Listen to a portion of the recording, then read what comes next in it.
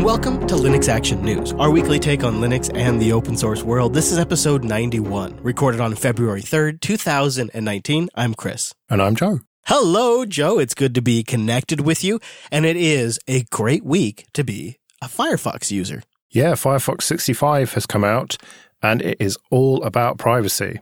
Privacy really has turned into a bit of a buzzword, hasn't it? Especially recently after the proposed changes by Google in Chromium. It seems like privacy for the web browser is the battlefield for 2019, and Firefox isn't going to be left out of that fight, Joe. Yeah, they've got a new set of redesigned controls to give you real granularity about how you protect yourself when you're browsing. This is a really sensible approach. So the default is standard. For anyone who wants to just set it and forget it, it's the default right now. You're good to go. And it really is the perfect setting for those of you who expect ultimate privacy when you open up their private browsing mode. But for the rest of us, that want a little more quote-unquote strict control, that's for people who want a bit more protection and don't mind if a couple of sites here and there break. This setting blocks all known trackers by Firefox, regardless of the privacy mode or not. But then if you like to kind of get down in the weeds, they also have now a custom mode. That's 3 different modes, Joe, for privacy. Well, it's always been the browser for the power user with the about config options and everything. And now with the privacy settings, you've got real control as a power user if you want it. Or if you want to just go for the defaults, then that's pretty much fine for most people. So it kind of serves both types of users. Yeah, it's really not bad, is it? It's nice to see the 3 different options and to see them expand out this built-in set of options. But it's pretty generic and basic and not enough. It's really one of those feature sets it's good to see, but it's not enough to move the needle.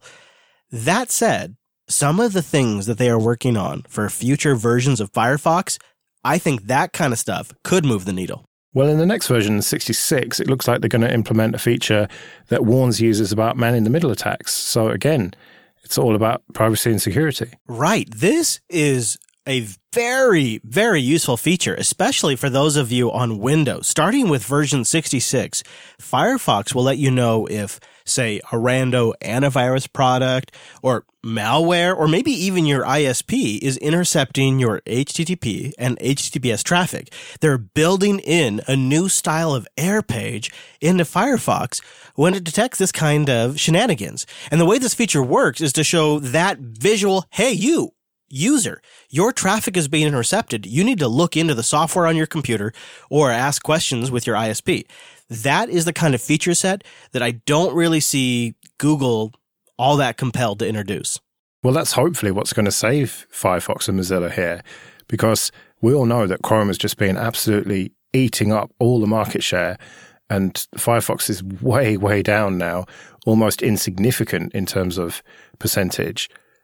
But hopefully with features like this, they might be able to claw some of that market share back and become more relevant as people wake up to the reality that their data is actually worth something and they should be a bit more careful about who they give it to.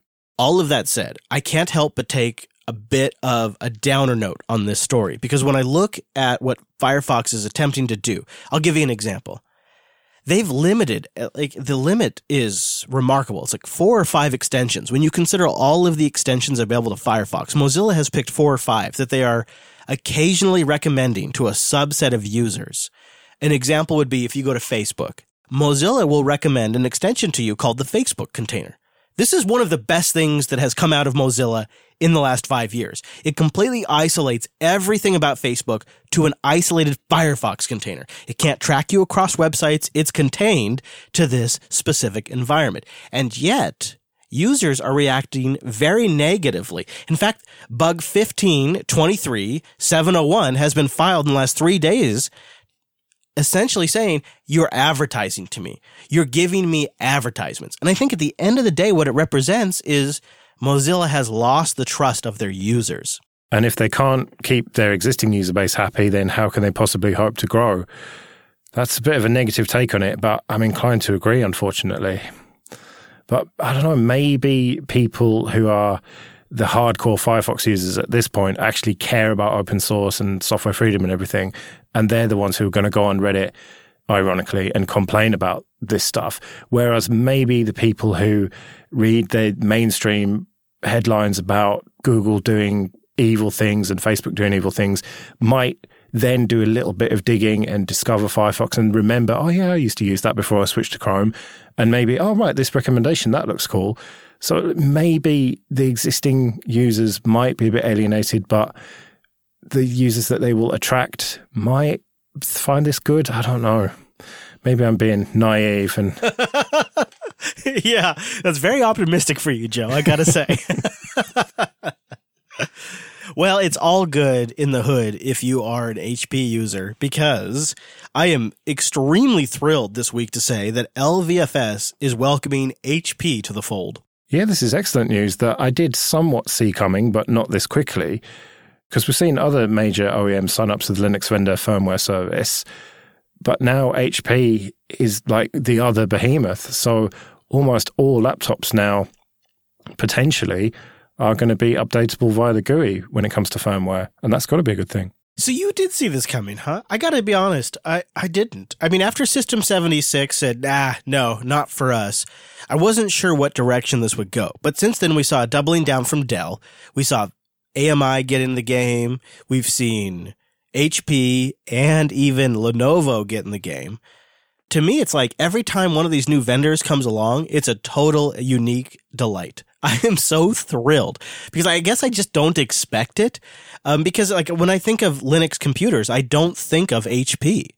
But they're looking at like the Z2, Z6, Z8, Z440 line. That's the kind of rigs they're targeting. Maybe even the Z840 and more. Okay, all right. It's starting to click with me, but I guess I just didn't see HP next. If you were going to ask me to make a prediction, say at the beginning of the year, I don't know if HP would have been on that list. Well, he likes to drop hints, Husey, about the various companies that he's in negotiations with and working with. And it obviously takes quite a while to make these things happen. And just the speculation had been that it would be HP, so I was pleasantly surprised to see it. It'd be good if they could support more models, but I suppose you have to start somewhere. Reading his blog, though, for like a while now, you get a real sense of pride in his work, which is completely understandable. And I hope he does feel a sense of pride because he's doing a huge service for Linux users. But in that sense of pride, like he kind of can't help but give a little indication of what's coming next. And in the blog post, it's not even vague. Like it's pretty much in your face. He says, even seemingly unlikely companies like Microsoft are still interested in shipping firmware on LVFS in the future. Does that mean we're about to get firmware updates for Surface Books on Linux? What does that mean, Joe? Well, surely we'd have to get actual proper Linux support first before we got any firmware updates. When I read that, I'm thinking to myself, are we talking about Azure Sphere OS? Yeah, you never know. But something that people have actually been getting their hands on over the weekend at FOSDEM is new hardware from Pine 64, including a tablet and an upgraded Pinebook Pro. Right, but the real story here is the frickin' prices. I mean, if you want all your gadgets running pure Linux, then Pine 64 has you covered. But if you don't have a lot of money to spend, well, then Pine 64 has you covered. And the news coming out of FOSDEM this year is really about the Pine Tab, a 10-inch tablet with either Linux or BSD. Inside the Pine Tab, you'll find a 64-bit system-on-a-chip ARM processor. It's a Cortex A53 quad-core processor, a Mali 400 GPU, 2 gigabytes of DDR3 RAM, 16 gigabytes of eMMC storage built in, and 2-megapixel front camera and a 5-megapixel rear shooter. All of that is behind a 10-inch LCD touchscreen, which is running about 720p for $80. Yeah, but you do have to take that price with a bit of a pinch of salt. $79 might end up being more like $150 by the time you've paid for shipping and import duty and stuff. But it's still fairly cheap. But then it's a fairly low-res screen and things, so it's probably a fair price for it. And it is worth keeping in mind that the demo model that they've got at FOSDEM is running Android at the moment. But they have said that it is fairly similar specs-wise to the original Pinebook, and there's plenty of distros and ROMs available for that. So in theory, they should work with minimal tweaking. So the software support should be there pretty much from day one. and I'm very tempted to get this. Yeah, but what do you think about that $20 keyboard? I think that looks pretty good, and the people I've spoken to at FOSDEM say it's pretty solid as well. Really? Oh, okay. See, I was thinking $20, magnetic keyboard. There's no way they can deliver that. That, out of all of this, was the thing I was the most skeptical about. Well, yeah, I mean, for the price, obviously, it's not going to be the quality of a Surface or whatever. You know, this is a budget device, and you have to go into it with that in mind. But based on my Pinebook, that for a budget device feels relatively high end. I mean, it's plastic and everything, but it's solid plastic and doesn't creak and bend and everything. So, you know, I give them the benefit of the doubt on that. But this Pinebook Pro, now they're making some pretty hefty claims about that. Yeah, the Pinebook Pro is what I am actually excited about. And it's just anecdotally what I've heard the most from the audience from this week. I mean, the idea is a 14-inch 1080p IPS display with about 128 gigabytes of eMMC storage, 4 gigabytes of system RAM, and maybe the option of adding your own NVMe SSD drive. Plus, you get all the usual ports like USB-A, USB-C, and inside that sucker, a dual-core ARM processor, maybe a quad-core, depending on the way the specs work out, and the whole thing comes together for $200. That puts it below a Chromebook, Joe. Yeah, and it is the same processor that's used in a fair few Chromebooks as well. So in theory, you should get decent performance from it. Now, what piqued my interest towards the end of this part of their announcement was where they said that the Pinebooks that people already have might well be upgradable to this, because it's very hackable. The Pinebook that I've got, you can open it up with like 10 screws or whatever, and they're just standard screws. And you can see all the boards right there, and it wouldn't be difficult to change the insides of this thing. And you've got the screen, the keyboard, touchpad, battery, and all the ports. And so in theory, you could put in the more powerful hardware and have an actual usable laptop, because at the moment, it's not a daily driver, and they make no bones about that. But they're saying that this Pinebook Pro would be daily driver worthy. In the Chromebook category, you know, you're not going to be compiling kernels on it in 10 minutes. It's a fairly lightweight browsing machine, but the claim is that it would be good enough to do that. And so I had been tempted to sell my Pinebook and maybe get the tablet, but now I'm thinking maybe hang on, and hopefully it'll be not that expensive to buy just the board to put inside my Pinebook, and I could be off to the races. No kidding, right? Like, how cool would it be if the part of the Pine brand was upgradability?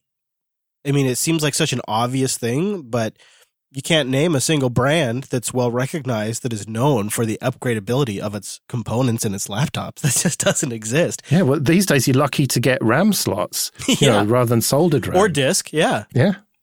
And so if you could change the entire system on a chip and the whole basically motherboard of it very easily and relatively cheaply. Swap it out, just the whole board. I think that'd be pretty great. And to say nothing about the other rumors coming out of FOSDEM, the one that I'm probably the most looking forward to is a $20 open source IP camera. I would be all about that. And then there's the one that I'm the most skeptical about, which is the $150 Linux smartphone with an unspecified screen size. Well, they do actually have working dev kits of that phone, which is more than you can say of Purism at this stage. Oh, shots fired. Shots fired indeed. But, you know, and they're being very modest about it. They're not making this big song and dance about the phone. They're kind of saying that we're working on it and, you know, here's a prototype, and, you know, it's not this big grand product. And that's kind of never been their style, has it? It's always been, we're aimed at hackers and tinkerers, and, you know, this is the phone that we're working on, and it's going to be ready when it's ready, rather than making firm promises and then not keeping them. It seems like a genuine, clear understanding of the actual marketplace. And then you combine that with the same thing that I feel like other projects we've talked about in the same space, sort of primarily Plasma Mobile, where they come at it with a humbleness. This is where we're at today. You know, this is what we can offer today, and we think it's something that is unique to hackers, and we're trying to offer it at a competitive price point. We're not saying it's going to replace the iPhone or compete with the Pixel, but if you are in this particular market and you even know what these things mean, we have a product for you. And God bless them, Joe. Yeah, and they have the attitude of come and help us. This is an open source project. Come and help us hack on it. Yeah, I think that is the right approach, because then it's not, oh, we're going to take over the world. We're going to fundamentally change the consumer landscape and alter cloud computing all in one swoop. It's, hey, we have something we think is appealing and we're going to iterate on it for years. And eventually we're going to get to something that we think is super competitive. In the meantime, help us make it better. Yeah. In the meantime, hackers are going to use it and have fun doing so. But I suppose the elephant in the room, whenever we're talking about any of these ARM-based systems, is the Raspberry Pi Foundation. And you and I have some predictions in the works, in play, as you might say, that could be affected by this next news story. But we're here to report the news as it is. It appears we will not see a Raspberry Pi 4, at least in 2019. Yeah, this is very disappointing to me because I'd predicted this with great confidence that we'd see it this year. But apparently not. In an interview with Tom's Hardware, Eben Upton has said that, no, it's not happening this year. It will be called the Raspberry Pi 4. It will be $35, and it will be more powerful and have more RAM. So it's most of what we thought, but it's just not going to be this year, which is going to disappoint quite a lot of people, I think. Well, not just other people. I mean, just you and me. Like, I was hoping that we would have a super cheap Raspberry Pi, a $35 Raspberry Pi, and then like a $55 Raspberry Pi or so. Because the reality is, Joe, is $35 today isn't necessarily buying you what $35 bought you when the Raspberry Pi launched. And I think there's room in there for a more feature, maybe more memory, more processor, but more feature-rich Raspberry Pi. I've made this argument before, and reading this over at Tom's Hardware, I can see that Eben is totally in disagreement with me. Well, it does seem to be very much sticking to that $35 price and has done from the very beginning. But if you consider with inflation, that $35 doesn't actually go as far as it once did.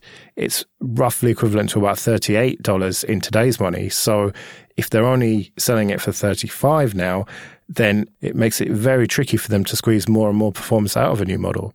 I really recommend that people read this article because it made something really click for me. And you just touched on it, Joe.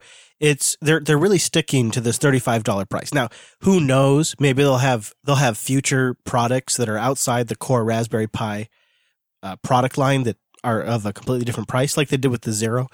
But reading this article, it seems like he's pretty committed to that $35 price point. And I think that's important for the market because at their scale, they are actually applying downward pressure on the prices for the overall component ecosystem. But it also, to me, resonates with something that the audience has been giving us as solid feedback anytime we talk about the Raspberry Pi, and that is simply summed up as there are really good competitive alternatives. And it seems to me that those competitive alternatives just got even more competitive with this. So both the audience is right, but at the same time, the Raspberry Pi is doing us an overall good by putting downward pressure on the prices of the entire market. Well, that's true, but we talked about Pi 64, and it feels like if the Raspberry Pi Foundation don't put out a new board this year, then Pi 64 might well start eating their lunch. I mean, there's a lot of other boards out there. Most of them are like Orange Pi, Banana Pi, that sort of thing. For my money, anything that has Pi in the name is a cheap rip-off and is just to be avoided. Now, that's maybe the wrong attitude to have, but it just feels like just cheap and nasty to me to put a Pi in the name. Yep. Whereas Pi 64, what makes them, sort of sets them apart is that they don't need to try and cash in. They just do what they're doing. And that makes me take them more seriously. I totally agree. And on top of that, you also have to figure RISC-V is now a real player in the marketplace, and there are RISC-V boards being built. And that is also competition for the Raspberry Pi. That is true, yeah. I saw a photo of a RISC-V board running Plasma Mobile at FOSDEM. I mean, it's nowhere near the size of a Raspberry Pi, and it's going to be significantly more expensive at this stage, but that is coming. And we saw Raspberry Pi join the RISC-V Foundation, so maybe we'll see a RISC-V Pi at some stage. It seems very unlikely anytime soon. But maybe in this hackerboard space, the tide is turning and that crown is starting to slip slightly from Raspberry Pi. Raspberry Pi is a brand. That's a known quantity, and it works in like the education space and business, and it's so well recognized that they have carved out a market for themselves now. And it is really their game to lose. But that's just an aside. I want to take a moment and talk about some throwaway comments that Eben makes about USB-C and maybe seeing future Raspberry Pi devices with USB-C. And this is a quote. He says, "There's some awkward decisions in the pin choices on the USB-C connector. In a kind of fairly rugged environment that people use the Pi in, if the connector gets twisted or if dust gets in it, you can end up exposing the high-speed differential pairs on that connector to rather high voltages." Overall, it sounded like he wasn't very happy with USB-C and was fairly happy with the ports they have on the Raspberry Pi devices right now. Yeah, it seems like he's voting for micro USB still. And he is an engineer with a lot of experience in this area, so you kind of have to trust him on that. He's obviously looked at it, and we all have hailed USB-C as the next big thing and the standard, but he's made me question that now. He's doubted my faith in it. Same with me. I have been having doubts about USB-C for months now. Behind the scenes, we've had just issues amongst the staff with different laptops that have come in-house that have different features on the USB-C ports, and you really have no idea of knowing what those ports can do unless you are intimately familiar with the entire spec of the laptop. And we've just been talking as a group, like, how is this going to work for average consumers? Well, average consumers are going to buy that Meizu Zero phone that's got no ports at all. So I don't think they'll be worried. There you go. Problem solved. Meanwhile, back here on Earth, those of us who love a great media center fully under our control and, of course, is open source, are celebrating the release of Kodi 18. I tried this out and it doesn't look much different from 17. It's nowhere near the huge leap in skin that we had from 16 to 17, but there's quite a lot under the hood that's changed. You could probably easily be forgiven for missing the changes, to be honest, especially if you're like me, you're on the NVIDIA Shield, which I think is one of the best TV devices ever, and you have Kodi installed on it, which is one of the best media centers ever. This update kind of came along and it was just more good stuff, where the last one, like you said, was like this huge change in the way it looked and everything. But what you get under the hood is pretty noteworthy. In fact, what they took out is kind of noteworthy. Nearly 500,000 lines of code were removed, and nearly 500,000 new lines of code were added. That's arbitrary to us. You know, so half of that stuff could be hello world for all we know, but it's just kind of a big number, and it represents 10,000 commits to the project, which is 36 different individual open source contributors that are writing code to the main upstream Kodi project now. And it also represents just a ton of beer and wine and retro gaming for us Kodi users. This is something that I tried to try out, if that makes any sense, and didn't get very far. I didn't spend a huge amount of time on it. I didn't do much reading. I just tried to go in as the kind of new user, and it wasn't immediately obvious to me how to get the emulators working and get my ROMs loaded up and start playing Sonic. So I think this is more aimed at people who get down and dirty with hacking it, with extensions and everything. No, actually, all that checks out, Joe. I got to say, what's great about Kodi and also kind of not great about Kodi is all add-ons are essentially created equal. The Jupiter Broadcasting add-on that Rob Loach wrote for us like 4 or 5 years ago is like on par with some of this new stuff that is headline features.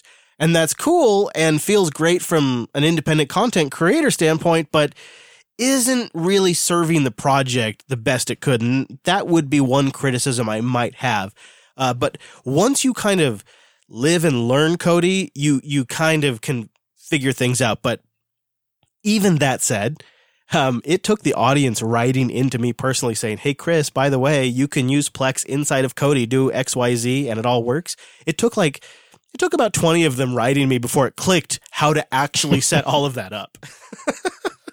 Well, also they've added DRM to this release, and it's a similar situation. It is not straightforward to get Netflix and Amazon working in it. It's not out-of-the-box support. It requires you to install add-ons and do a bit of hacking. But that's kind of the beauty of it. It can either be this fairly simple interface that, to be fair, actually adding media to it can be a little bit confusing for new users, I've found, that I've set it up for. But once you've got all that set up, it's really straightforward. Or if you want to get really hacky with it, you can. And you can do all sorts of stuff, including getting Netflix and Amazon working and your ROMs on emulators and everything. And first and foremost, Kodi is the player that gives me the least screen tearing of any video player on Linux. So that's why I use it. Everybody's got their Kodi reason, Joe. Yeah. I say the least screen tearing. It's not perfect. It's Linux, you know. Got to get that X jab in there whenever you can. Before we go all down the Linux hate hole here for a second, can I just say that Kodi is a standout Android TV application, and version 18 adds a couple of nice features that make it feel like a full-fledged Android TV application. I don't actually use this, but if you are a fan of Google Assistant on, say, like the NVIDIA Shield TV, Kodi now has full feature support for voice search and voice typing using the remote and all of that. That's like a first-class app kind of thing on that ecosystem. It's a big deal for a lot of people. It doesn't resonate with me, but it checks a box with the quote-unquote market. Well, hopefully they can ride this tide of positive publicity and get to a point where they're releasing early and often with new features and kind of put the negative publicity behind them. I agree. I really hope so, because Kodi is one of these open source projects that makes a daily positive impact on my life. As we record this episode right now, I am en route from Texas to Washington, and many, many times en route, I don't have internet connectivity, and I use Kodi to stream media around my local LAN, and it is, after everything I have tried over the years, the absolute best application for the job. It would negatively impact my life if it went away, and it positively impacts my life when they have a new release. Just like so many other great open source projects, so much free software now positively impacts my life because I use it on a daily basis. And it probably impacts you out there too. Go to linuxactionnews.com/subscribe for all the ways to get new episodes. So whenever something changes in the world of free software or open source, you find out about it right here on this humble show. And you can go to linuxactionnews.com/contact for ways to get in touch with us. Also, just a quickie for those of you that are listening right around the publication date, February 5th, 2019. Right after this week's episode of Linux Unplugged, we're holding an online study group for YAML, the basics of YAML. More details at meetup.com/Jupiter Broadcasting. We'll be back next Monday with our weekly take on the latest Linux and open source news. I'm at Chris LAS. I'm at Joe Ressington. Thank you for joining us, and we will see you next week. See you later.